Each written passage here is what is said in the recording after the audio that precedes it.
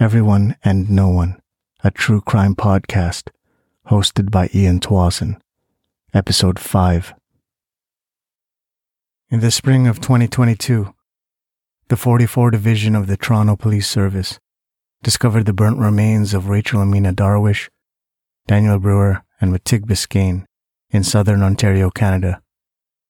The only clues offering an explanation for the 3 deaths were found in an anonymous blog written by an unknown individual. The following content was taken from the blog website everyoneandnoone.org. Posted on May 8, 4th post. My footsteps echoed off the face of a building towering over me. It was 3 a.m. The air was void of daytime noises. I pushed forward, fingering the Zippo lighter in my pocket, rushing to buy smoke so I could go back home, go back to William. A voice barked up ahead as if someone was arguing with himself. I squinted and saw the familiar bum yelling at a light post. He was a perpetual landmark in the neighborhood, as if the streets, sidewalks, curbs, gutters, dumpsters, and bus stops were his home. He moved slowly around his domain, day after day, stopping to talk to a fire hydrant, or a wastebasket, or a sewer lid. His long, wiry hair covered his face and features. His beard grew thin like a character in a kung fu film. I crossed the street to avoid him, and he crossed too, mirroring me. My hands clenched into nervous fists in my pockets. "You're not going to fucking get me with your phone raised," he screamed. He moved closer to me and I took out my fists. He stopped abruptly, as if hitting an invisible glass wall, and I hurried past him. His snarls faded away behind me, and my hands relaxed. Relieved to reach the store, I bought 2 packs of Belmonts and made my way home, taking a different route. I smoked 4 cigarettes by the time I reached home. Tossing the packs of smokes onto the coffee table, I dashed to the hallway and saw the spare room door open. I paused. "William?" No answer. My phone chimed. It was Leia's 4th text, asking me why I wasn't replying. I ignored it and opened William's collection. His writing was eloquent. The way he spoke and the way he wrote were worlds apart. In person, he cursed, mispronounced words, spoke in double negatives. But on here, he was almost divine with his language, I thought. Each item was written in the present tense, in first person, describing things as if they were happening, like the line, "I'm eating very slowly, savoring the juiciness of the steak. The salty warmth of the meat blends with the sweet coldness of the cranberry sauce." One item read, "In a record shop in London, I rummage through a crate of vinyl records and sneeze from the dust. I lift the crate from its side handles and carry it into the listening booth. An hour passes, absorbing the soothing, changing, invigorating, and inspiring melodies. When someone tells me to give other customers a chance, and I tell him to go fuck himself." Sitting there, I wondered, did William write from his phone while simultaneously experiencing these moments in his life? Or were they written memories of other days, long past? Or was he writing his pieces like how I write my blog, recording events shortly after they pass, sometimes long after they pass, sometimes collecting a series of events before posting them all at once as multiple blog entries? Or is the entire collection nothing but a dream, a work of fiction? Or maybe it was a combination of all those things, I thought. Each piece breathed life into William, his essence inflating before my eyes with each word. One read, 3 verse 3. The mob in Syntagma Square, mostly university students, is chanting something in Greek, and the line of police behind clear shields and body armor are shuffling nervously. I join the mob in the chant, unaware of what I'm saying. It can be fuck the police, or we want ice cream, but it doesn't matter to me. A whistle pierces the air and the police march into us. A boy with a bandana covering his face throws something over the line of police officers. Two loud bangs rock the air and tear gas canisters skip on the pavement, leaving trails of pink smoke through the crowd. I hear gunshots and we all scatter. There's a girl lying on the ground and no one is helping her. In later items, he described getting high at a street festival in Rome. Something psychedelic, psilocybin, it seemed. Then dancing at a rave in Ibiza, high on acid. William fucked 2 girls at the same time at a brothel in Amsterdam, bursting out of the door without paying, laughing shirtless down the street. In Manila, he was dragged out of a nightclub by a large bouncer. I forced myself to read faster, my eyes hardly able to keep up with my desire to know more. William seemed to switch from psychedelics to alcohol in each passing item, taking more risk, toying with danger. 3 verse 10. I'm weaving between tourists and rich locals in the Alabang outdoor shopping mall. The tropic air is making my shorts stick to my thighs.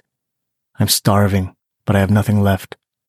A tiny Filipina with a powdered face stands at the front window of a clothing store, smiling at me, trying to entice me to go inside. Ahead, I see a Starbucks. 100 pesos for a coffee grande. 200 for a muffin. Rich locals leave the shop holding their Starbucks cups like badges of wealth. In the parking lot, a street kid finds a discarded fast food cup on the ground and sucks at the straw. At the edge of the Starbucks patio are 2 European tourists, sipping iced coffee in clear plastic cups.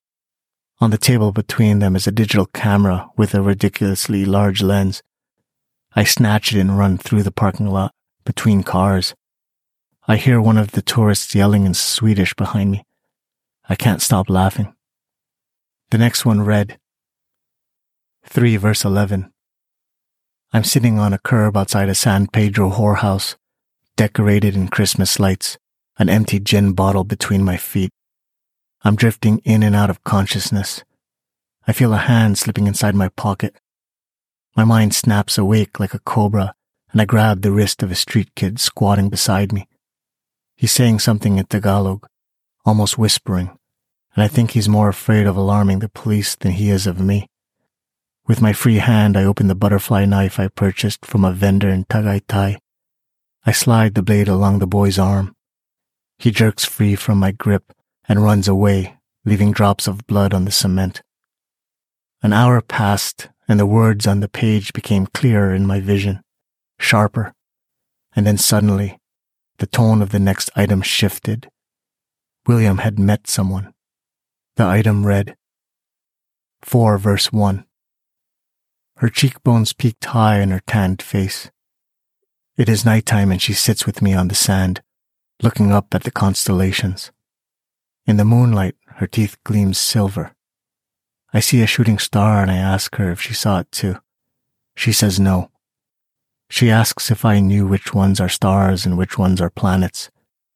That's Mars, I lie. And that bright one, Jupiter. And that dim one, Pluto. She says that Pluto isn't a planet, and that it can't be Pluto anyway, because Pluto isn't visible to the naked eye. I stop talking, intrigued that something so big was up there, unseen. I wonder how many other planets are out there, circling other stars, barren of life. Entire worlds created by God that will never be seen by any life form for all eternity.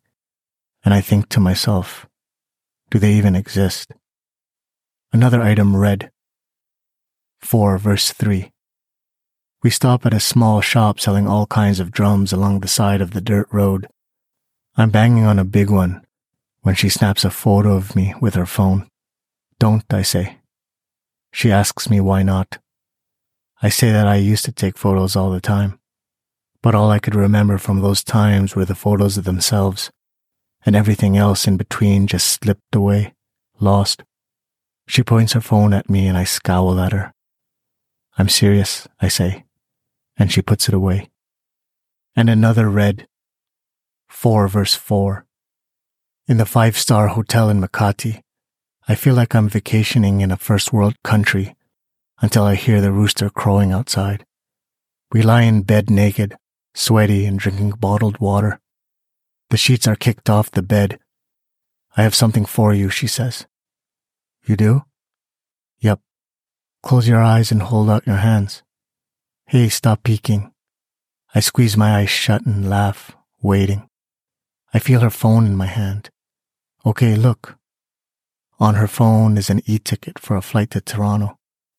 She says I can stay with her. We turn on our sides to face each other.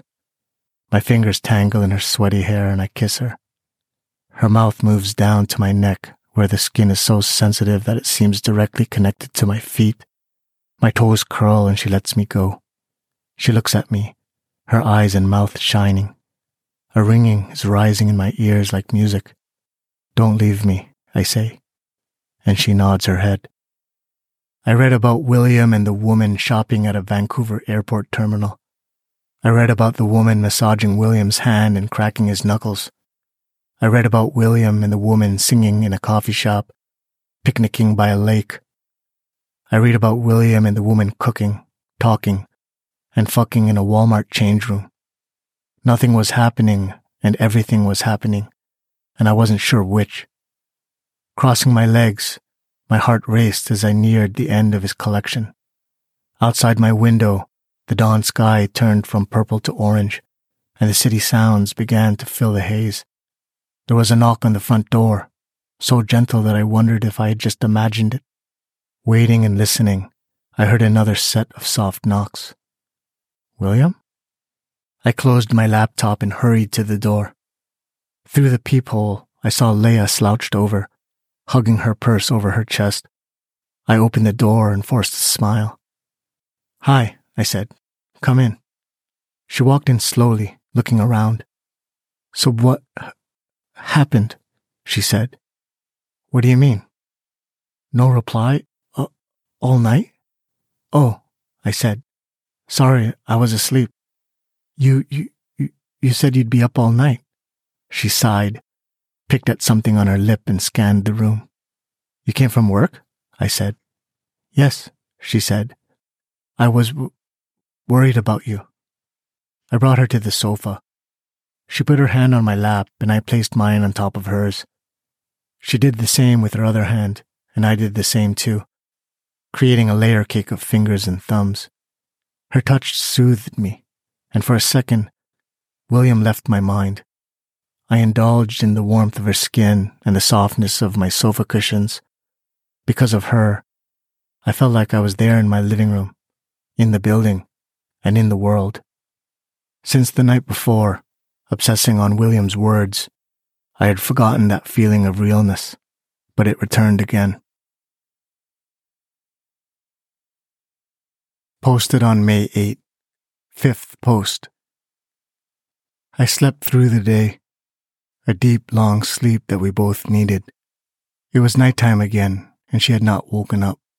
Her mouth hung slightly open, and her eyes darted around under her eyelids. I tried to go back to sleep, but wakefulness seeped into my mind, and with it came thoughts of William. I crept out of bed, trying not to wake her. I walked naked down the hallway and into the living room. On the sofa, I sat in darkness and rested the humming computer on my lap, its warmth heating my skin. William's collection was still open, and I read the next item. 5, verse 1. She dials a number on her phone, but I snatch it from her. She leaves the tent, but I follow her. I think she's scared because her voice is cracking. I can't understand what she's saying. I chase her around our campsite when she stops to swing her closed hand at me, but I catch her wrist. With her free hand, she claws at my face, but I grab her other wrist. Her face changes, and her anger transforms into agony. An escalating wail exits her throat. My muscles tighten, and I swing her to the dirt. A trickle of blood drips from her nose. She crawls away, but not fast enough. She's breathing heavy. I pin her down with my knee. Please, she says. She screams for help. Please, she says again. You will never leave me now, I say. My hands curl around her neck. Her fingernails rake across my arm. Her face turns purple. She pushes me off with her legs. She charges into the darkness. I tackle her to the ground. Her screams are coarse, and I allow her to call out for help underneath me. Help, help, help, she screams in a hoarse voice. Help, she screams. A vein protrudes across her forehead. I bring my fist down on her nose. I hear the sound of bones crunching. I bring it down again and again. Her face feels soft on my fist. She stops screaming. She stops moving. Blood smears her deformed face and shattered teeth. Her body twitches. My bloody hand is pulsing. I shoot up and look down at her. Her eyes half open, but I can still see her there. I squeeze the red bottle of charcoal lighter fluid over her, drenching her. The past becomes ash, and she gives herself to this place where time does not flow. She is eternal now. Rachel is not there anymore, only here. The heaviness of my computer sank deeper into my lap, and my heart pumped faster. Rachel Darwish's Instagram page flashed inside my mind. Could this be the same Rachel? What are you reading? Leah said from the hallway. I jumped. It's nothing. I closed the laptop, still startled, and walked past her to grab my boxers from the floor. Leah followed me. I avoided her gaze. Are you okay? I didn't answer. My mind was still racing. What's the matter? She asked gently. I sprawled out onto the mattress, lying on my back, resting my forearm over my eyes. Hello? She waited. I didn't move. The rumble of a plane swelled above us. Okay, Leah said after a long pause. It's none of my business. I'm sorry for asking. Really? She started to get dressed. I thought about stopping her. My mouth opened to say something, but nothing came out. All I could think about was William and his next piece. When she left, I waited by the window, looking down at the sidewalk below. I saw her exit my building, staring at her phone. A distant siren from a fire truck broke the peace. The wailing grew louder and louder. I looked back down and Leah was gone, a silver Honda driving away. I shut the window, muffling the sound of the sirens. I darted back to my laptop, my hands shaking. I opened Rachel's Instagram page and saw that nothing was changed. A sunset with the caption, "Happy," was still her last post. A wave of anxiety coursed through me like acid. My heartbeat thumped louder between my ears. I opened our DMs and reread my last message to her, left unseen. Okay for counselor tomorrow. I'll meet you at 9 p.m. inside. I tapped on the screen and typed a new message. Are you there? Comments. Goodies says, love it. Smiling emoji. I say, who are you? Goodies says, I'm who you're looking for, honey. I say, let's meet tomorrow. Where will you be? Goodies says, Pegasus on Church Street at happy hour, drinking my martinis at the bar. This ends episode 5 of Everyone and No One, a true crime podcast hosted by Ian Twasson.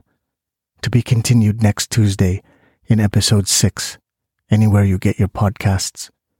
This has been a Dimension Gate production.